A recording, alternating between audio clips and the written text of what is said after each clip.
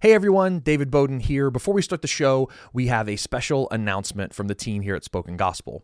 As we approach our summer film block, we're filming our final introductions for our whole project on the Bible, including books of the Bible like the book of Revelation and Chronicles, and it's going to be an amazing time. And we are almost finished funding our need for this film block, and we have about $30,000 left to cross the finish line, and we are asking you, our podcast listeners, to help make this possible. So please consider supporting our mission by visiting the Spoken Gospel website, clicking on donate, and contributing what you can. Whether you choose to donate once or monthly, we're so grateful for your support. Okay, now on with the show. Welcome to the Spoken Gospel Podcast. Spoken Gospel is a ministry that's dedicated to speaking the gospel out of every corner of Scripture. In Luke 24, Jesus told his disciples that every part of the Bible was about him. So each week, hosts David and Seth work through a passage of Scripture to see how it's all about Jesus and his good news. Let's jump in.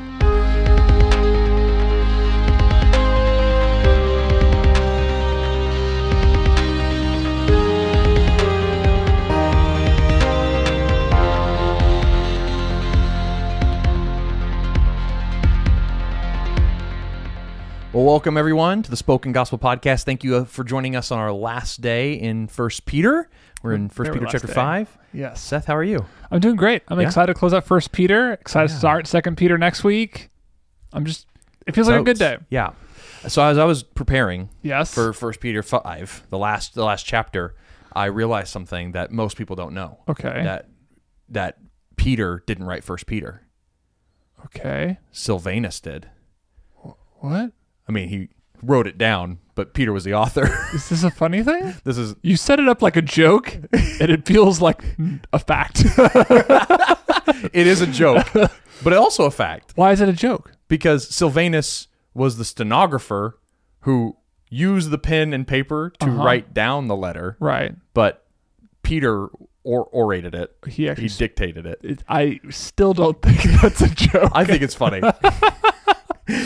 If you laughed at that, you are send an email because I don't believe it. Oh, okay. Now, guys, listen up. Okay, podcast family. If anybody laughed, you can't leave me hanging on this.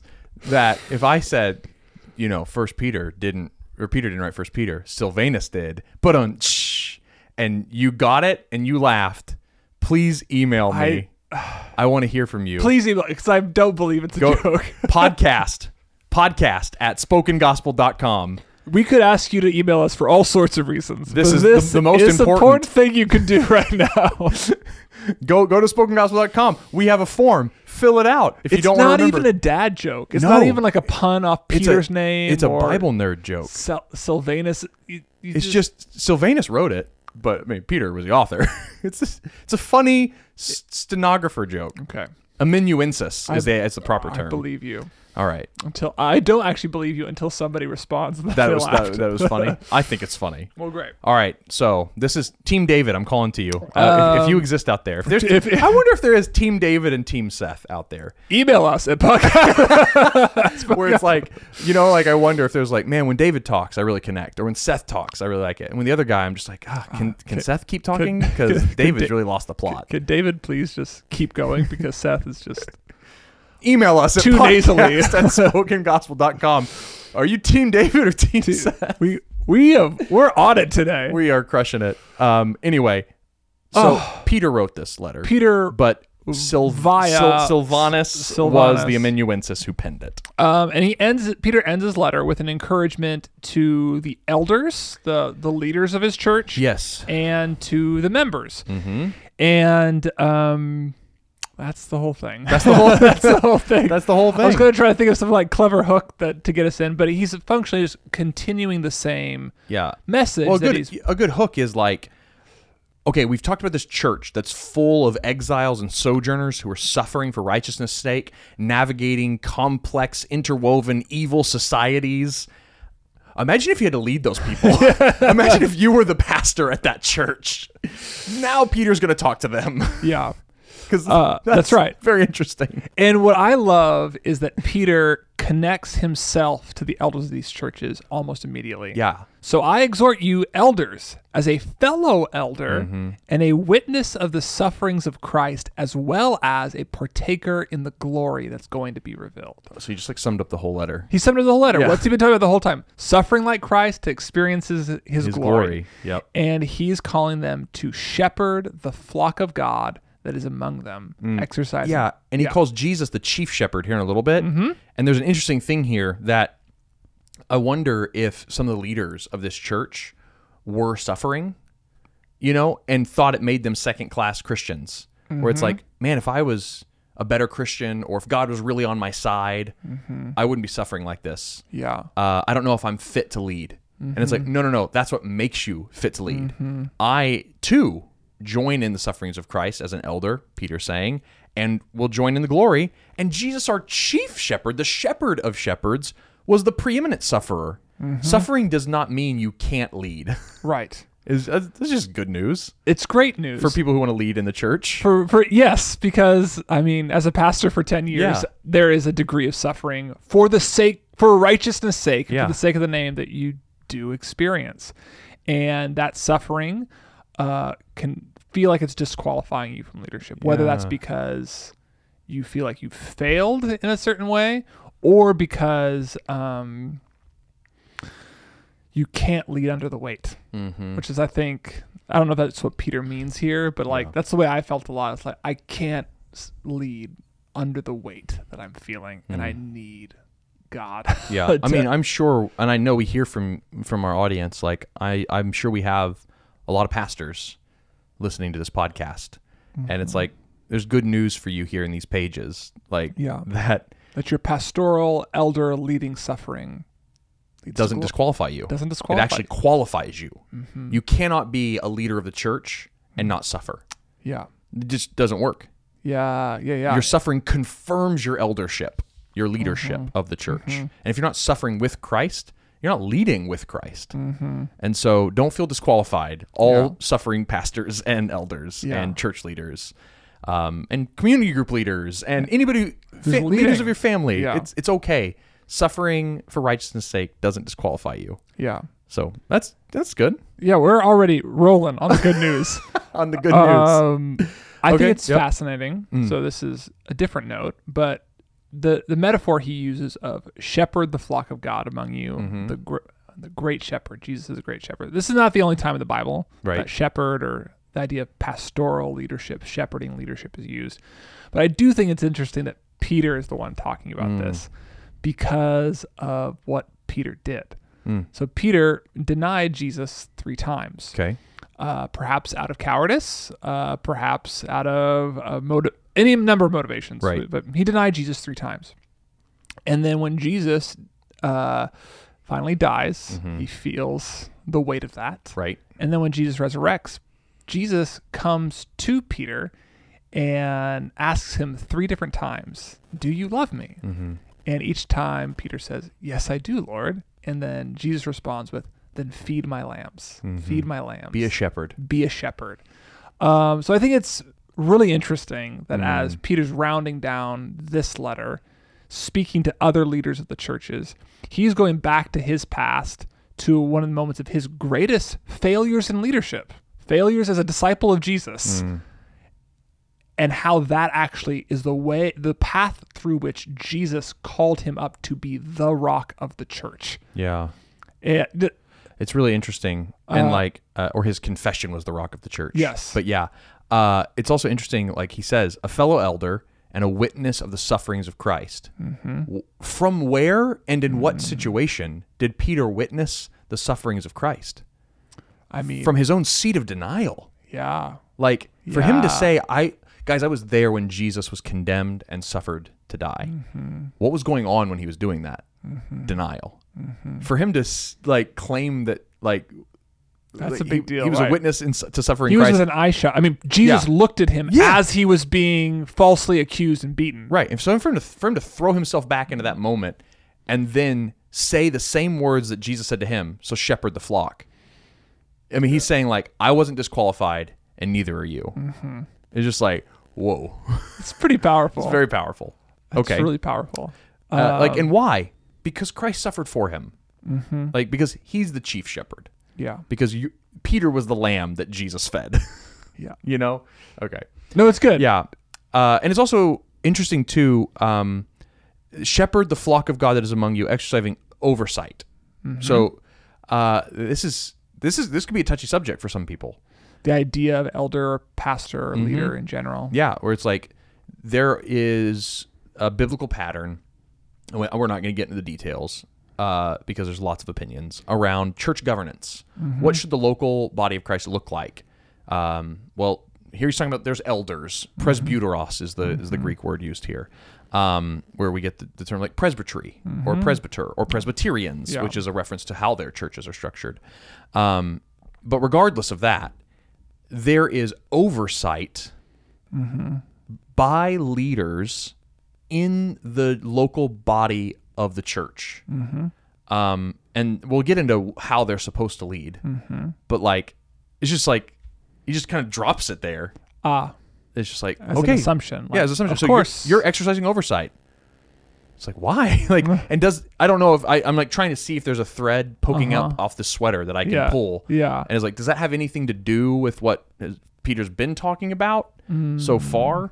That you've got these exiles who are out there navigating this world, and they have been told to leave their old life behind and live a new good life, to suffer well, do good. I think it's interesting that throughout the letter so far, people in authority have been seen negatively.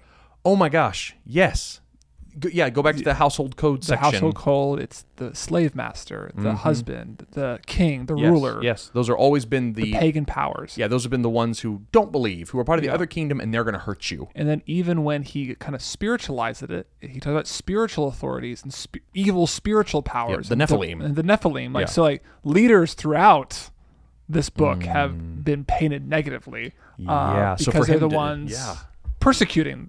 Right. So for him to turn then, every time he's talking, spoken truth to power, right? It's to say like, yeah, you're the evil ones in power, and my good little lambs are going to shame you by their good deeds.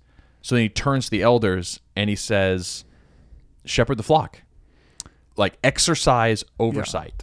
So what's the way to be a godly elder, a godly leader, when all other leadership examples you have are abusive, are painful, are demeaning, are wrong? It's like you have to be a leader who has a different citizenship, who lives in a different world, who's a part of a different story, as we've been talking about all throughout 1 Peter.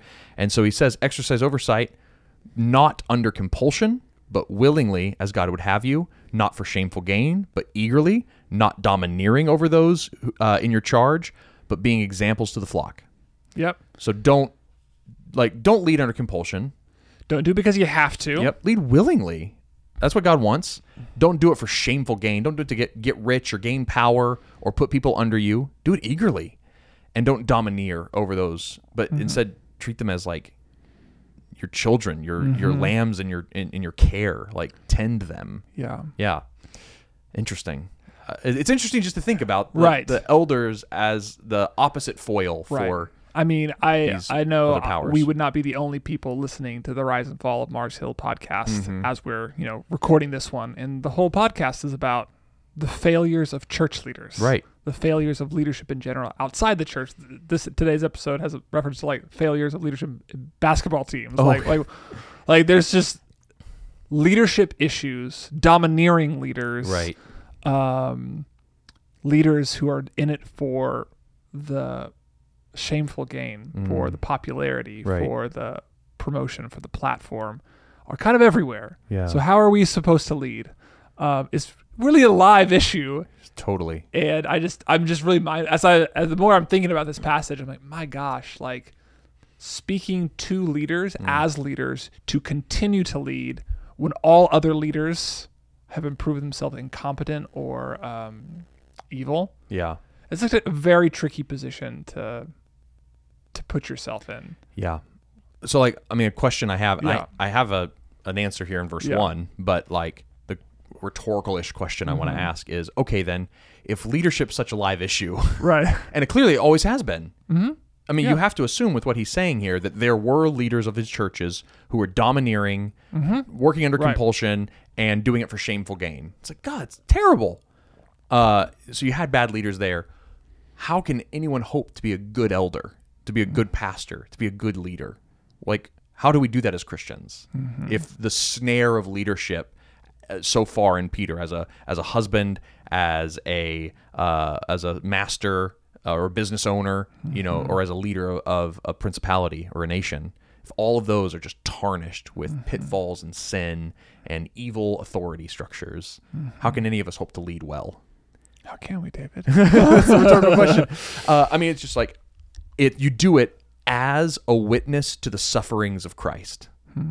If you, in your leadership, aren't suffering for righteousness' sake, but instead find yourself padded and comfortable and cloistered off, is like, that should be a wake-up call to you, that if your leadership leads to more comfort, less suffering, then something's probably off in your equations. I think the word to stand out to me in that is willingly and eagerly then. I think the temptation for me as a pastor was always like, it's always easier not to lean in to other people's sin, to other people's issues. Like, it's hard. Yeah.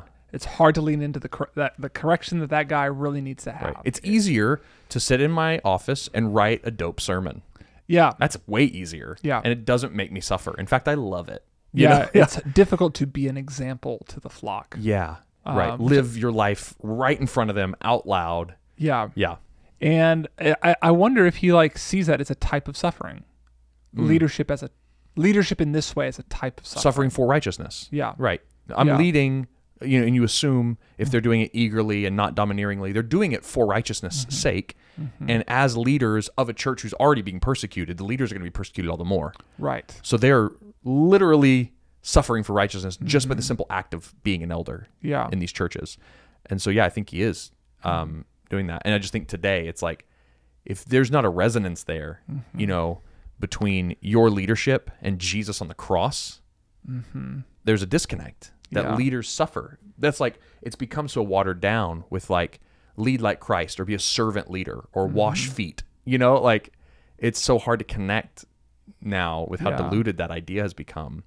That Peter just kind of comes across as scathing a little bit. Yeah. Even though it's meant to be comforting. Right. It's meant to be very comforting.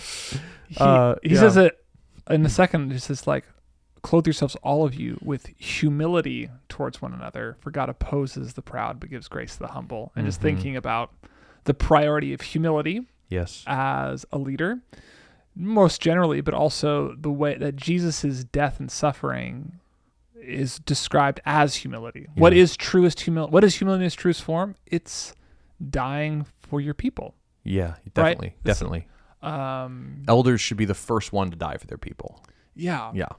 And I'm also thinking there's also this verse 4 has another impetus for a good godly leader. When the chief shepherd, Jesus, appears, you will receive an unfading crown of glory. So many leaders lead for the glory of the moment, for the glory of what they're leading. Yeah. And it's and that's going to skew your leadership.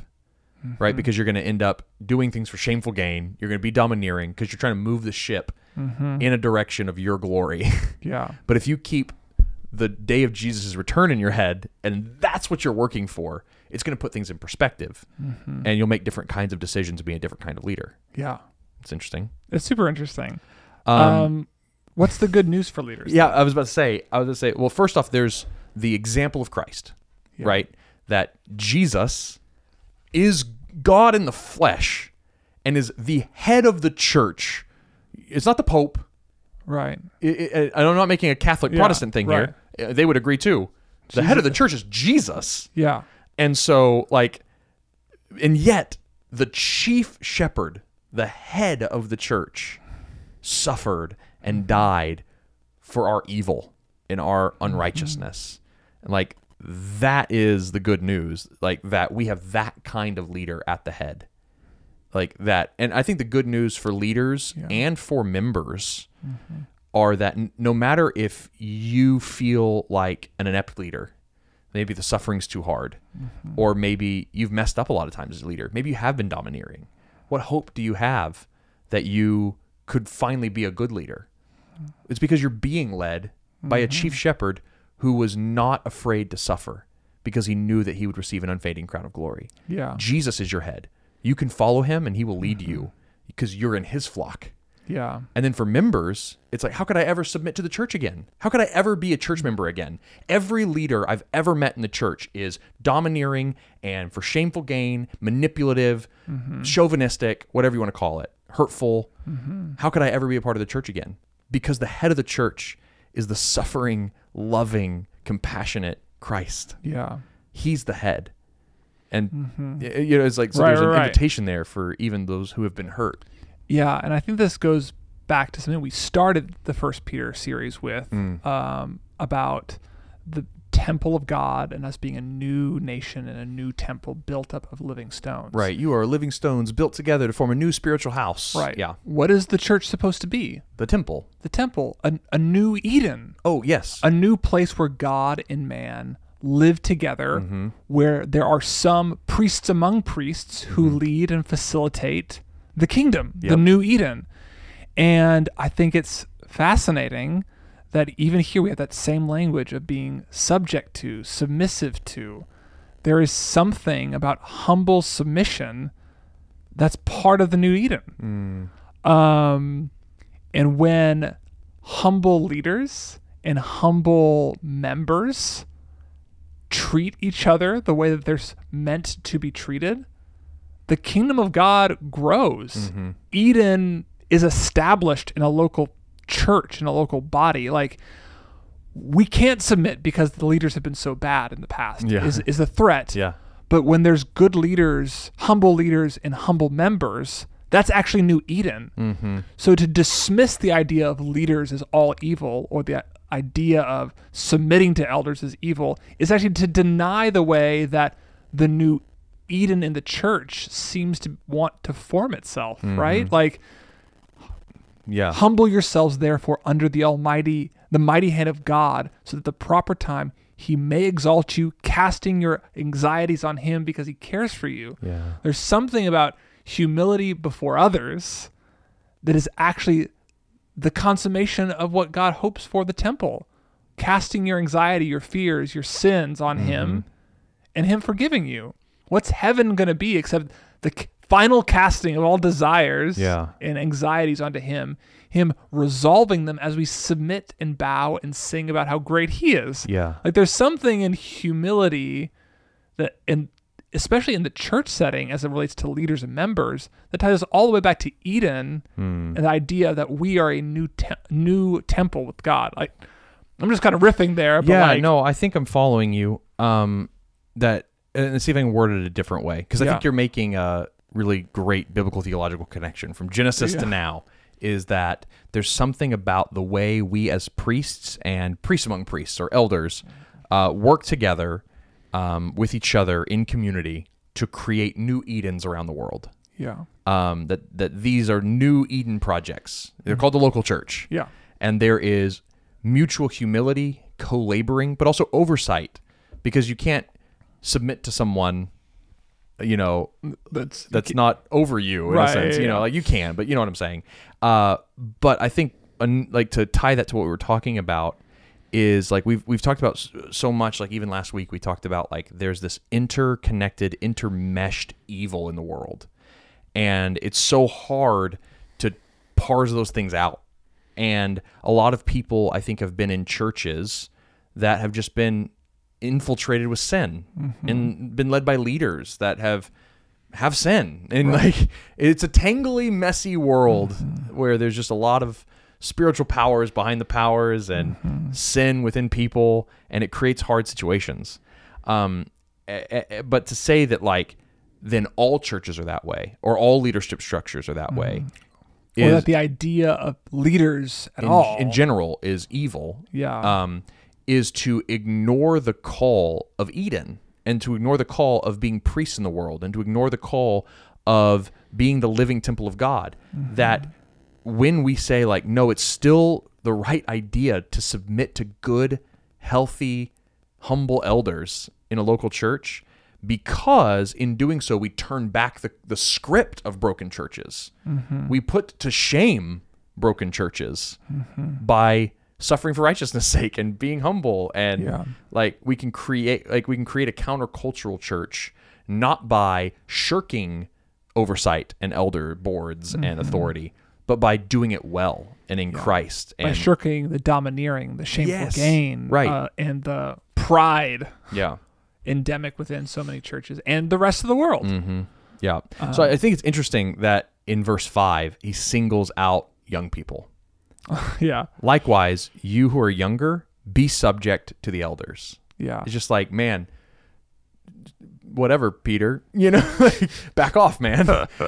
Is like, I mean, he's reading our mail as millennials in the 21st century. It's like, the young people are the one. A lot of the times, the ones who are like, I don't know if I ever can submit to an eldership or something, right? Or even like, So that's interesting. And then the next thing he says is, submit to elders, young people. Clothe yourself in humility, because God opposes the proud. He's like, if you're not willing to submit to the elders in a healthy church, it means you're proud. And God opposes that. Well, you'll submit eventually. You'll submit eventually. Because God's mighty hand is over you. The next verse you read. Okay, that's all interesting. Anything you want to wrap up there, especially like, why is all that good news? Or I mean, I think let's go. So what is? I want to go back to Eden, because the next verse is talking about the prowling devil. In the context of humility and pride. We have if we're defining the problem rightly and thinking about the church correctly as a renewed Eden, a place where authority and submission work in a way that's not domineering, in a way that's not for shameful gain, and it's not under compulsion, but we're still in the empire of the world. Verse 6, your adversary, the devil, prowls around you like a roaring lion, seeking someone to devour. Right. Like, the threat of Eden, the threat that came into Eden, is still present in this world. Right. The slithering snake is now a roaring lion. So resist him, firm in your faith, knowing that the same kinds of suffering are being experienced by your brother throughout the world. Resist the devil, his lies of pride, knowing that Christians all around the world are suffering for righteousness' sake, just like you are. Because I think there's I'm trying to think of how to land this in this whole conversation about abusive church leaders. The temptation is to say, well, we know how to do it better, and it's not that, and we're just gonna leave. Right. We're just not gonna be a part of that whole system. Right. And Peter seems to be people aren't broken, the system's broken. And Peter's calling them back into a system of like submission and authority that is fraught. Right. A devil is there ready to devour the next leader. There are more domineering leaders to come. Yep. But suffering for righteousness' sake, being humble for righteousness' sake, being humble as Jesus was humble, even if it means some sort of death to you, that's happening everywhere all the time. Yeah. You're not the only ones doing it. In fact, that's the history of the church for thousands of years. And what's happening? It's growing. Yeah. It's expanding. The church is still winning, even though it's broken, right? There is resurrection and glory. Because of the suffering. Even as we suffer in churches. Yeah. Man, so I can't help but think of something that you put in my brain. Okay. So I want to put a footnote on this comment. Yeah. And this is credit Seth Stewart, because I know it's something you want to bring up, and I think this is a good time to bring it up. He's talking about the devil, and he's talking about how to lead in the church and how to submit to authority. And we've already mentioned one part of Peter's past when he denied Christ. There's another time where Jesus mentions a devil and mentions even submitting to authority in a sense. Yep. And talks to Peter. And it's when Jesus says that he must go and suffer and die at the hands of the elders and die on a cross, but he'll be raised. And then Peter butts in and says, by no means, Lord. It's not going to happen on my watch. You're not going to die. And then Jesus says, get behind me, Satan. Yeah. And I just cannot help but think that Peter is trying to lead like the world. Leaders don't die. Leaders don't suffer. The king, the Messiah, isn't going to go low. Yeah. Far be it from me for that to happen on my watch. Right. And then he's like, you know who's saying that? You know who's putting that in your head and who's trying to put it in mine, Peter? It's this devil that's prowling around like a roaring lion seeking someone to devour. And that's the same lie that Satan is putting into destructive leaders all over the world, is that no. Leaders don't go low, they go high, right? Leaders don't suffer, they thrive, Yeah. right? Right. And it's like, anytime you've got two paths before you, and one is comfort and ease with a little bit of compromise, and the other is full on commitment and suffering, you've got to get behind me, Satan moment. The Yeah. devil wants you in that moment. And the only option to not have Jesus say, get behind me, Satan, to you, is to go suffer. Yeah. Anyway, it's No, really I mean, intense. it's super intense. And I think another way to say it, and it's a different emphasis, same moment, is the denial of suffering. Right. You're not meant to suffer. Yep. And the discrediting of it. Right. And so, so Peter telling Jesus, it's not right for you to suffer, him saying, that's a satanic lie. Yeah. And so when we are trying to figure out our relationship with churches and elders, and we're like, it's actually wrong. No, I can't suffer. It's wrong for me to enter into a situation I will suffer. Peter's saying, that's actually a satanic lie. Because if you don't have humble people willing to enter into places they know they will suffer, we actually don't have a Jesus. Right. We don't have a resurrection. Yep. And the reality of church trauma, abusive leaders, all that's true. Is real. There are churches you must leave. Yes. There are churches you must leave. There are churches that must close. There are leaders who must resign or be fired. Yes. But there is a redemptive path for suffering in a local church as you submit to godly and humble leaders. Yep. And it's Jesus saying, I must go and die. Like, yeah. Okay. Well, that's amazing.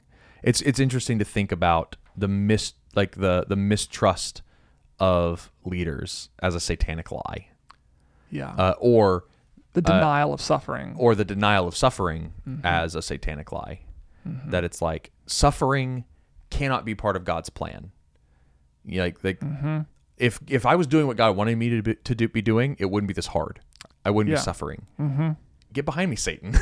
Like, it's not true. Okay.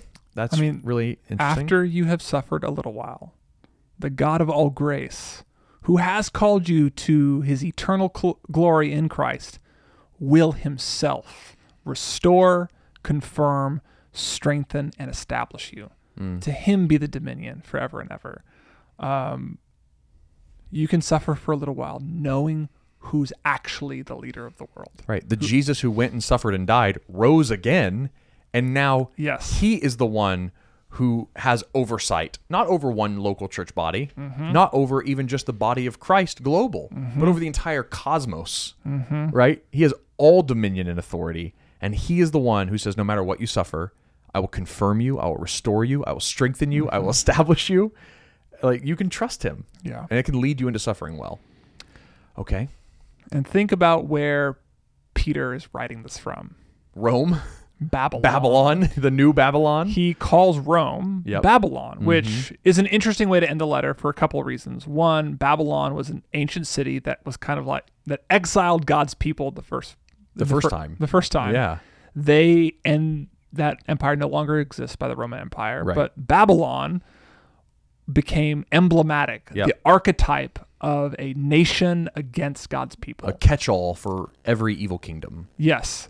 And so he is calling the new power the same. Yep. It's a new power designed to oppress God's people.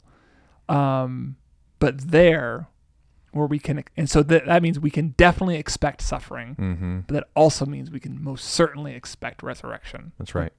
We live in Babylon. Yep. Many churches are Babylon. And even there, God will bring resurrection. That's right. Because suffering for God's people is inevitable, but so is resurrection life. That's good. And you can't have one without the other. That's right. They go together. In fact, one confirms the other. Yeah. Okay. Is that 1 Peter? That's the book of 1 Peter. There we go. We did it. All right. That was awesome. 1 Peter was a journey for me. Really? Yeah, it's been really awesome reflecting on this book, and 2 Peter especially has captivated me for a while now. So I'm excited to talk about all it too. The Nephilim, and we get more of all that coming. More up. of all that. If your appetite was just whetted with our over 1 hour long episode on the Nephilim last week, just you wait. But yeah, I'm excited to continue to talk about Peter and his community, and then even bring Jude into the mix. It'll be a lot of fun. So yeah, thank you guys for joining us all the way through 1 Peter, and we will see you next week.